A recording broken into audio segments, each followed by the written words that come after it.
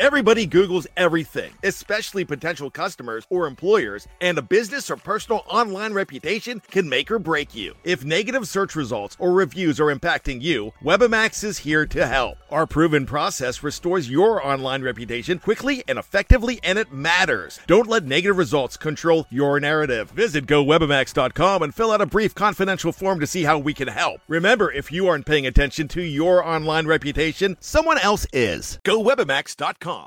Anatomy of an ad. Subconsciously trigger emotions through music. Perfect. Define an opportunity. Imagine talking to millions of people across the U.S. like I am now. Identify a problem. Creating an audio ad is time-consuming. Offer a solution. Utilize cutting-edge AI. Imagine creating all that in under 30 seconds. Well, we did to create this ad.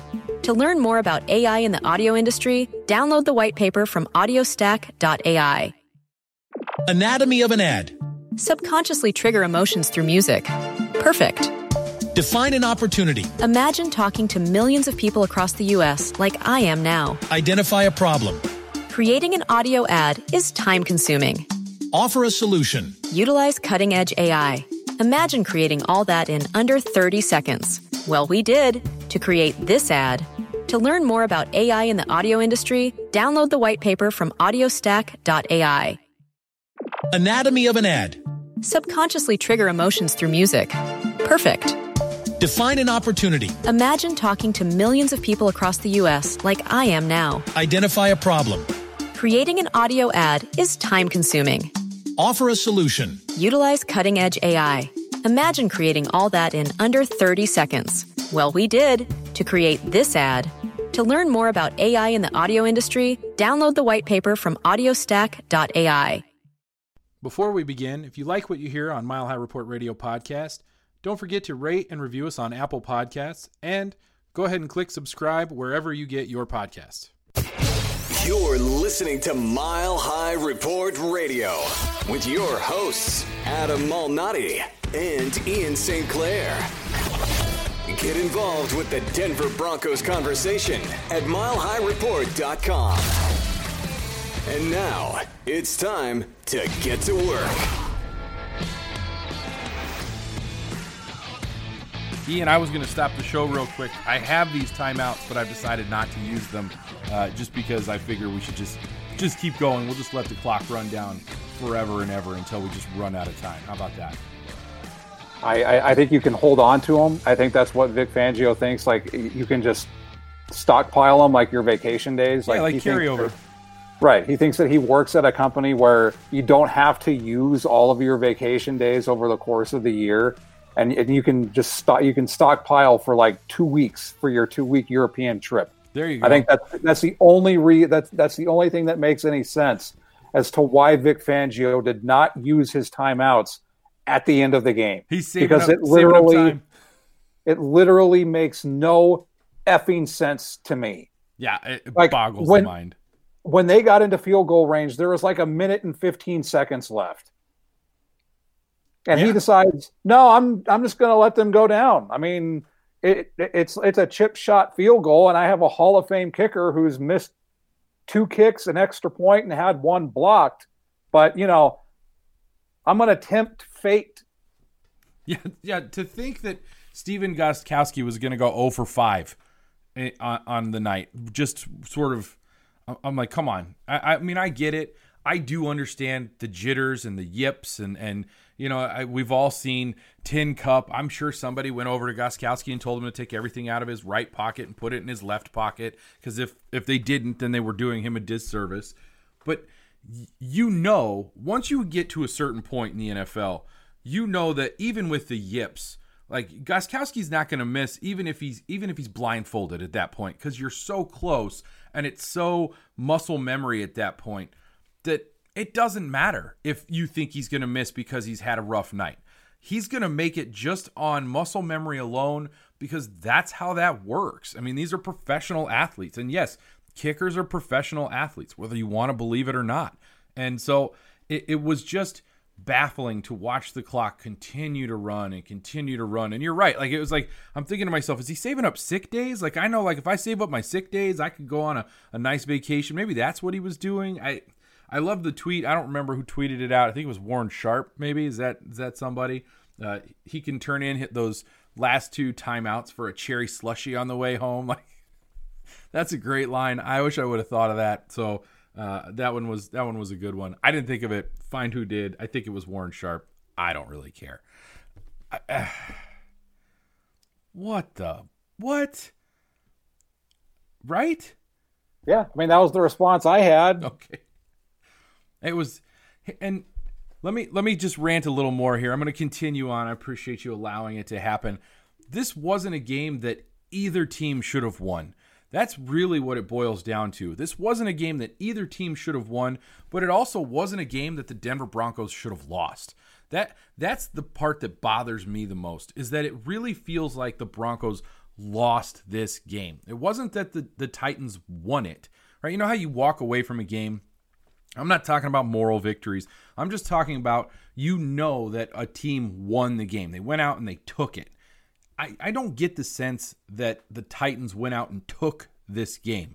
This was the Denver Broncos losing this game. They lost this game, and it was sloppy, and it was, I think youth sort of showed up tonight, that kind of thing, where you had Jerry Jeudy make a couple of mistakes with some drops. You had a few penalties pop up that got you.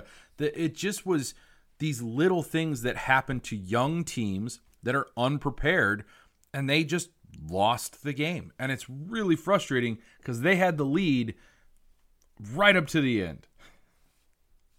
Well, and we thought we were done with 2019 because 2020 has just been such an effed up, wild, historic, crazy year. But no, we're still stuck in 2019 where the Broncos can't finish games. And it's highly ironic. And I think this is going to follow Vic Fangio as long as he's in Denver. Death by inches again. This is the 5th game now that the Broncos have lost when they were leading with under 30 seconds in the 4th quarter. This is becoming a trend. It's maddening. So I don't want to blame Vic Fangio because there, as you mentioned, the huge drop from Jerry Jeudy that could potentially be viewed as not just a drive killer, but a game killer with under 5 minutes left. That whatever the hell that was from Pat Shurmur on 4th and 1 from the 1 yard line to do a shovel pass to Jake Butt. Why do you have Melvin Gordon and sign him to a $16 million contract and you run a shovel pass on 4th and 1 from the 1? There's a lot of things in this game that are baffling. And as you said, the reason it's so frustrating is because the Broncos should have won this game. The Titans didn't win this game. The Broncos lost it. Yeah, it's funny because if you look at what the Titans did, and I'm not going to get into stats right now. We can go into stats, on a different podcast. But if you just sort of watched this game, one of the things that everybody anticipated happening, everybody thought was going to happen, is that Derrick Henry was going to run roughshod over a depleted Denver Broncos defense. That's what everybody thought was going to happen. And make no mistake, Derrick Henry got his yards, right? Derrick Henry, lots of carries, lots of yards, but he didn't really impact the game in the way that a lot of experts thought. And the Broncos defense did a really good job of limiting the impact that Derrick Henry and his yards had on the game. What that translated to was a very low-scoring game. You end up with a team that's it's bend, don't break, and we're fine with that, right? We've seen that in Denver for a long, long time, and it works great, right? They were number 1 in the red zone on defense in 2019. Fantastic. I would love to see that continue. But when you have all of the little mistakes that add up and the penalties that sort of continue to allow drives to keep going, the A.J. Johnson, the Alexander Johnson penalty, which I still don't know what it was for. I was hoping someone would give me an explanation. I really didn't understand what that penalty was. It was a personal foul because he pushed somebody. I mean, that's really as much as I could get out of it. But even that, those are those little things that you do something good. Interception by Michael Ojemudia for his first career interception, negated by A.J. Johnson because he pushed a guy. It was really, that's what I'm going to call it. Personal foul, number 45 for pushing that guy. We shouldn't have pushed him. Okay, fine. But those are the kinds of things that when you walk away from a game like this, it drives you nuts. And, and I'll go back to the 4th and 1, the shovel pass to Jake Butt. That's why Rich Scangarello isn't in Denver anymore, because you don't want to run plays like that. So it didn't make sense. You had what you have in the Denver Broncos offense right now is a bunch of young guys that are trying to meld and mesh and make things work. If you've got 3rd and 1 and 4th and 1, 2nd and goal, whatever the situation is, not a single shot to Noah Fant on a fade or some type of post-up move that he could make. You didn't go play action and try and hit Tim Patrick, who is a big receiver in the end zone. You didn't utilize any of your weapons other than Melvin Gordon and then a weird shovel pass. To me, that's another one of those situations where it's clearly a problem of preparation. You don't have enough time to prepare. You haven't played any preseason games. You don't really know what works and what doesn't work. And it's just sort of a maddening, like it's just mad. You're right. The word is maddening. We are mad. It is maddening. It's maddening. And it doesn't help that it's almost midnight on Monday night. Almost midnight. Almost 1, sir, Central Time. So that's something else, that have the West Coast teams, meaning Seattle or California, play in the second game of this doubleheader. To have it in the Mountain Time Zone is ridiculous. And I'm going to say something else that we didn't touch on before. Chris Fowler and Kirk Herbstreit need to be the number 1 ESPN football broadcasting group. Not for college football, NFL. Chris Fowler and Kirk Herbstreit need to be the number 1 broadcast team for ESPN NFL. Steve Levy, Brian Griese, and whatever his name is. Louis Riddick. Suck. Brian Griese is horrible. Steve Levy made so many mistakes. And then when they would talk, I always felt like Louis Riddick was answering a different question than what was asked. Or the answer that he gave didn't fit what he would say exactly. He would say something like exactly right, and then say the opposite of what was said. And so how could that have been exactly right? I spent a lot of my time listening to them being very confused by what they said and thinking to myself, well, this is dumb. I don't enjoy this. And I don't think it really matters who the announcers are. That is one thing I will say. No, it doesn't. At a certain point, I know that's something that's fodder for a conversation, and it's great. And you're not wrong. Kirk Herbstreit and Fowler and Herbstreit are a phenomenal duo, and they should be doing pro football. They should be doing Monday Night Football. It's their marquee show on ESPN.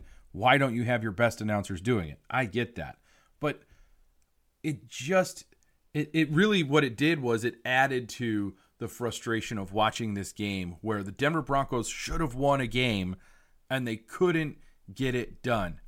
Now, I'm going to try and tweak this a little bit. I'm going to say something to you. I told you I was going to say something, and I wanted to see your reaction.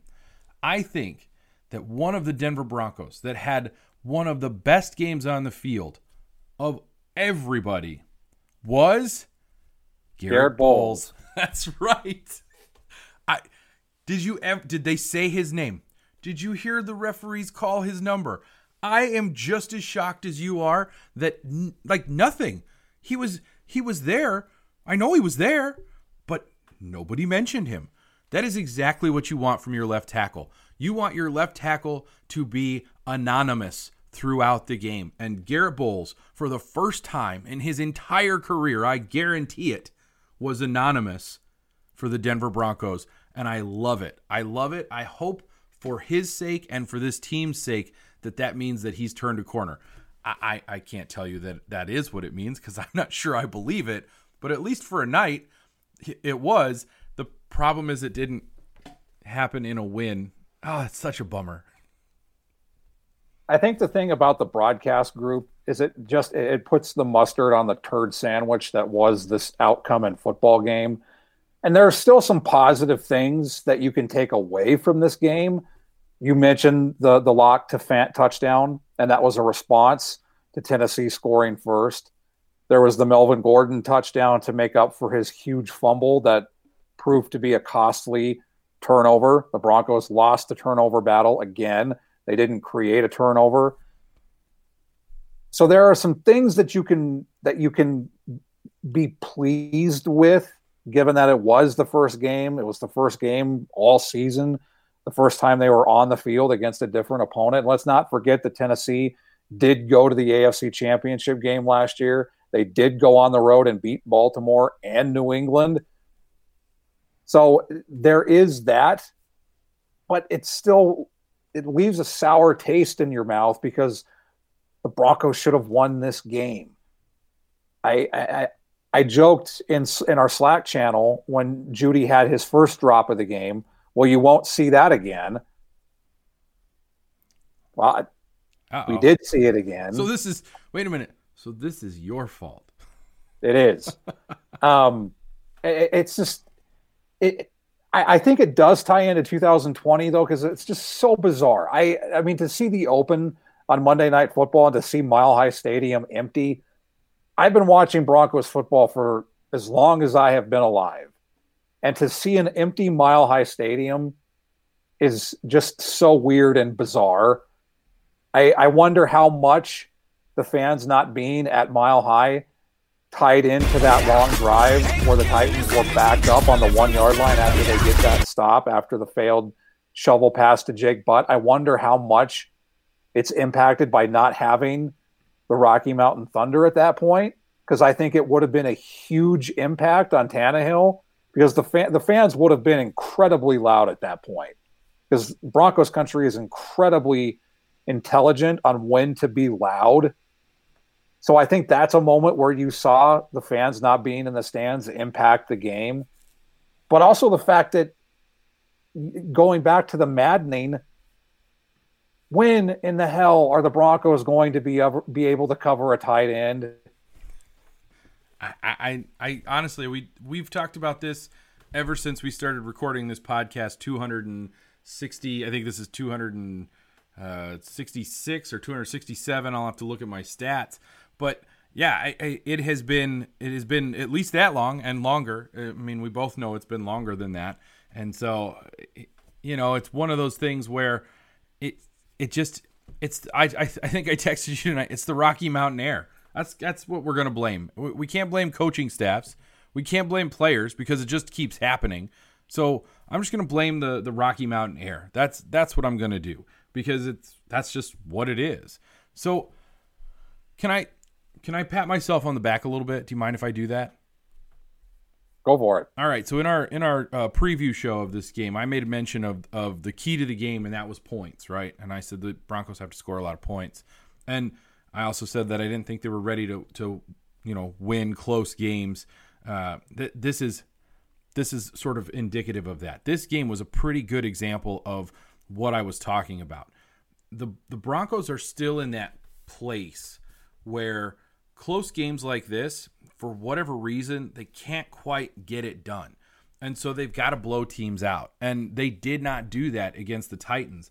And you talked about the Titans being a team that went to the AFC Championship game, that went on the road and beat some really good teams in Baltimore and New England, and I agree with you on that. I don't think this is the same team because of all of the losses that they had on defense.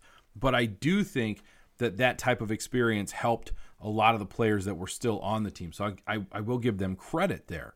But this was a situation where, as things got tighter, the Broncos got tighter. And I don't mean tighter in a good way. I mean, they tightened up, and you could sort of see that happening. And I know I said I wasn't going to talk about stats. I was going to try and avoid that. But if you look at the Titans stat line and you just look at what Ryan Tannehill did, 29 of 43 for 249 yards isn't blowing anybody out of the water, but he throws for 2 touchdowns. And those 2 touchdowns are incredibly important scores because it puts them in a position to win this game.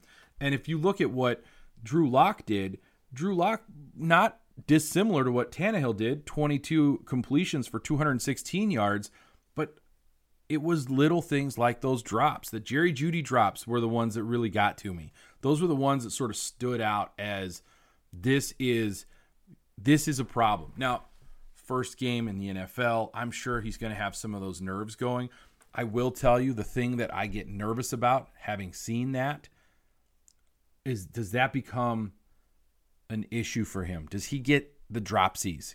Is that something that's going to stick with him because, he's sort of stuck with having those drops, and hopefully it doesn't stick with him. Hopefully he doesn't have that become an issue. But it certainly felt like in that moment when he should have caught that ball, and there's mention of he didn't know what to do after he dropped it because he never drops a ball.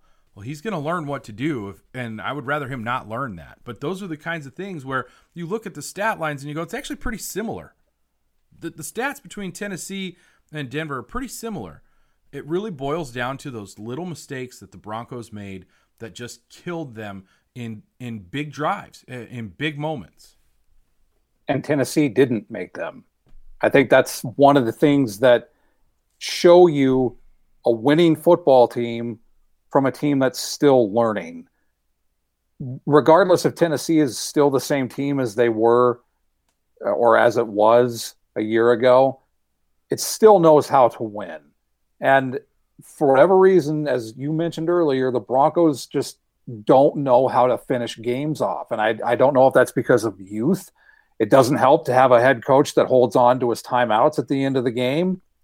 I mean, you have a guy who can kick a 60-yard field goal. You don't need a lot of yardage at that point if you're Drew Lock, Pat Shurmur, and the Broncos offense. It's not the only reason the Broncos lost, but it doesn't help. And I think that's talking about those little mistakes. That's what accentuates all of this, is because one of the players who really stood out to me, and had they won, he would have gotten my game ball, is Sam Martin. He did exactly what the Broncos special teams have needed since Tom Ruin? Might be about right. Yep. Being able to pin teams deep. And because the offense can't have a sustained drive, you're gassed. You can't cover tight ends. So, of course, even at the 10-yard line, the Titans are able to go from the 10 and go down and kick the game-winning field goal. But I think that's one of the other positives that can come out of this, is the Broncos finally have a punter who can pin teams deep. Now it's just a matter of playing complementary football, where you have an offense that can get a sustained drive to give your defense the ability to take a break and not get gassed. I mean, there was a point in the second quarter where Tennessee, or in the third quarter rather, where Tennessee had run 19 plays and the Broncos had run 6. You can't do that in your first game, regardless if it's preseason or regular season. You can't do that to your defense against a guy like Derrick Henry.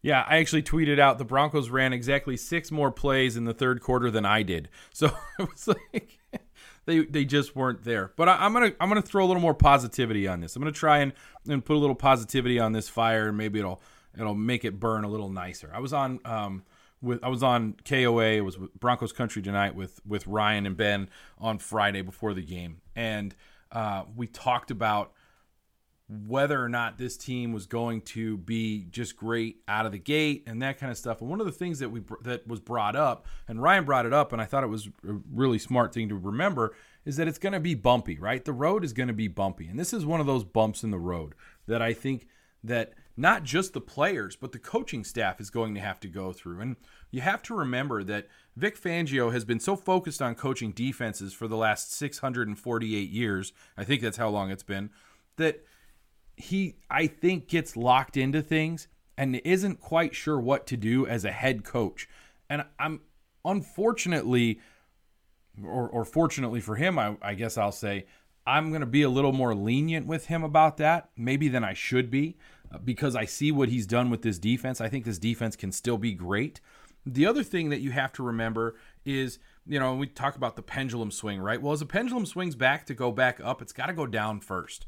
And I think that the pendulum is still kind of on that downward trajectory with this Broncos team, where you're going to go up. You're going to have a nice big upswing. You've got good young talent. You've got a coaching staff that I think can be very successful together, but they're going to have to get back to that upswing. And part of that is going to be learning how to manage a game clock when it's less than a minute left in the game, and all you got to do is stop them from wasting all your time and at least give your kicker a chance. I mean, they only needed 20 yards to get into Brandon McManus's range at the end of the game there, and they had no time to get it, so it really was frustrating. Then you also have Courtland Sutton didn't play. Phillip Lindsay went out, which impacted the way that they played the game. I think it impacted their game plan. You didn't have Von Miller to start the game because he's out for pretty much the rest of the season. There are a lot of things that happened with the Denver Broncos. A.J. Boye went out. Let's not forget about that. We didn't even bring that up. So you lose A.J. Boye, and hopefully not to something too terrible. It sounded like from reports that it was just a dislocated shoulder, which means they could pop it back in, but he wasn't coming back into the game, but hopefully back for week 2. You have injuries that sort of keep popping up. So even with all that, you had a Denver Broncos team that was able to hang with the Tennessee Titans team, and for all intents and purposes should have beaten them, and just didn't close the deal when it was time to close the deal. So it's not as if the sky is falling. It's not as if the cave has caved in and we're trapped inside. There is light at the end of the tunnel. Help me find another cliche. The Broncos can still be successful in 2020. But I think this does show us that if they do find a lot of success this season, it'll be a year too early. It'll be a year earlier than anybody should be anticipating, because they're really not quite there. And they're still a really young team. I mean, one of the things Brian Griese touched on multiple times tonight is the fact that the average age for the Broncos offense is 25. So it's still a young offense. So it's still learning. So that's where the drops to Jerry Jeudy, hopefully it's not something that turns into a bigger issue. Hopefully, what I'm guessing is he's going to get right in front of a jugs machine probably tomorrow and just start catching balls 100, 200, 500, like a free throw shooter or a baseball hitter. He's going to get in the cage or get to the free throw line and just shoot until he gets that muscle memory and it's like, okay, I feel comfortable now.